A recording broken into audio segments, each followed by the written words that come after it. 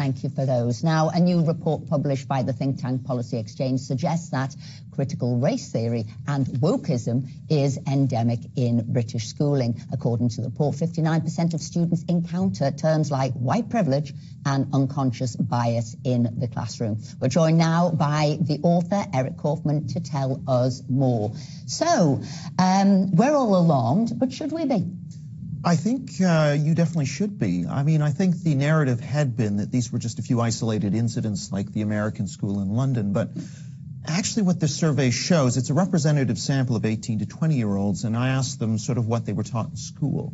59%, as you mentioned, had encountered three of these critical race theory terms, white privilege, unconscious bias, and systemic racism. If we include patriarchy and many genders, sort of almost 3/4 are encountering at least one of these terms. So this is a majority of school children that are encountering these terms, which are based on unscientific, radical theories that I don't think have a place in school unless they're discussed alongside classical liberal theories that defend the Enlightenment. And in fact, we're not seeing that. In almost 70% of cases, people were saying these were taught as fact, not as one respectable alternative compared to another.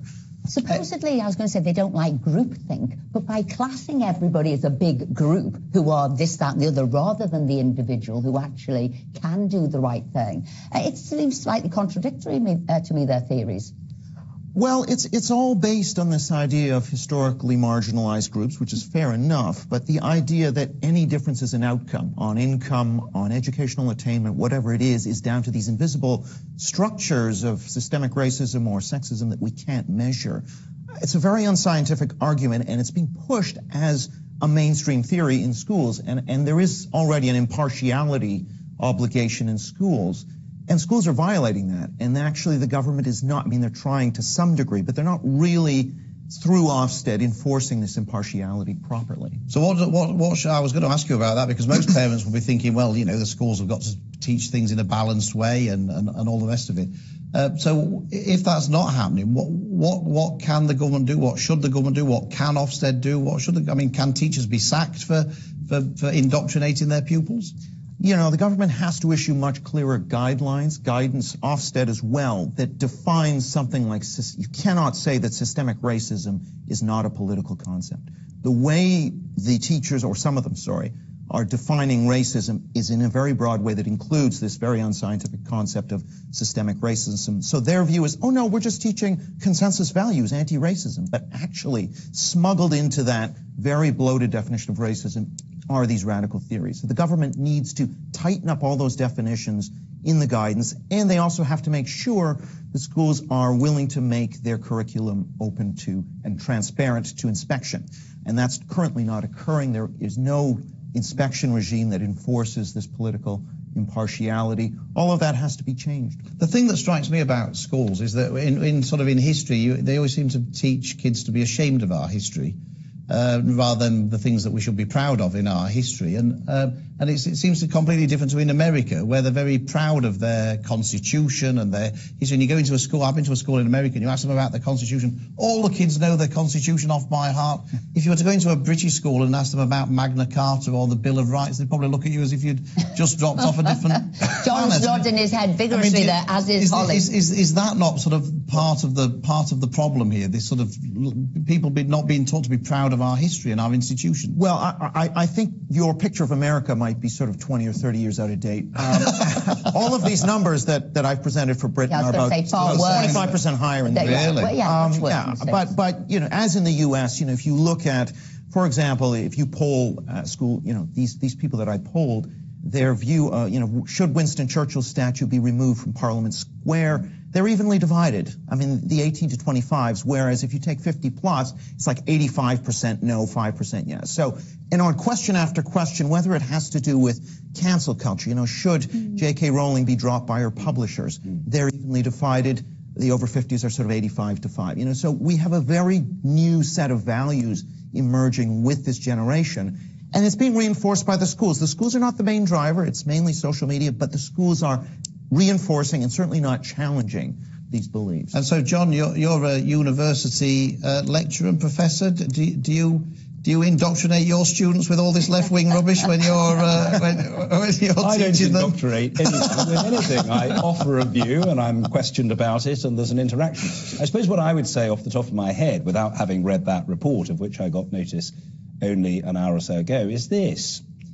White privilege, unconscious bias, and systemic racism are facts of life. They're not just imaginary notions. I don't know how pervasive they are, but they do exist.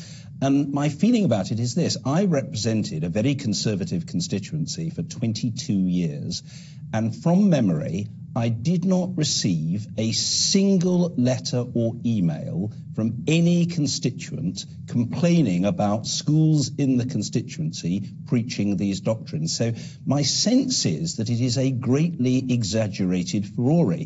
On the point about pride in history, I suppose the answer is a rather nuanced and balanced one, Philip. I'm proud of parts of our history and not other parts. One point where perhaps we can agree is that I think a lot of people are not as well informed about our history as they should be. And as far as Parliament is concerned, one of the reasons why I campaigned successfully for the establishment of a state-of-the-art, cutting-edge, interactive digital education centre was that I thought that young people should be encouraged to come to Parliament and to learn about the journey from the signing of the Magna Carta to the rights and responsibilities. And I think that's what we've got to be mindful of, because I believe in the power of the individual, and this group condemnation, I think, is utterly nonsense and divisive. I just want to ask Holly, because I think, Holly, I might be controversial here and say that I think you're the youngest person on this particular panel. Did you ever suffer any of this kind of indoctrination when you were at school? And not really, but what I hear now is a lot of young conservative activists actually feel sometimes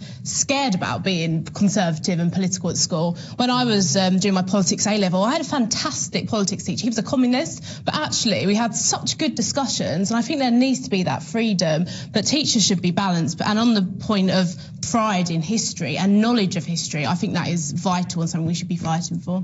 Philip, can I just say this? Everybody remembers the history man and the sense that there was widespread abuse, discrimination, bias in universities.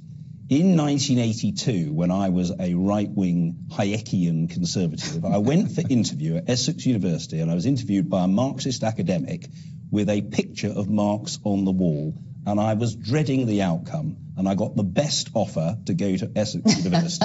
Any offer I got anywhere. Yeah, so and it all I'm worked. saying is, He indoctrinated you. So absolutely, you were indoctrinated and changed. It just took a long time for it to see through that. He was fair. Final word to you there, Eric. Yeah, I mean, I think it's all well and good to sort of look at the warts of history and the positives too, but I think the balance, we have to look at where the balance is. So 60% of these students basically say Britain's a racist country, 60-40.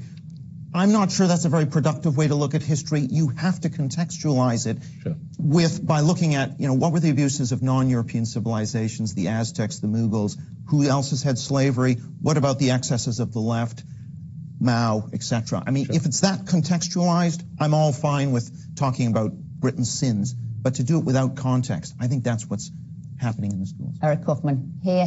Thank you very much indeed for joining us. Now it's a huge day in the World Cup in Qatar with both England and Wales back in action. Wales are still drawing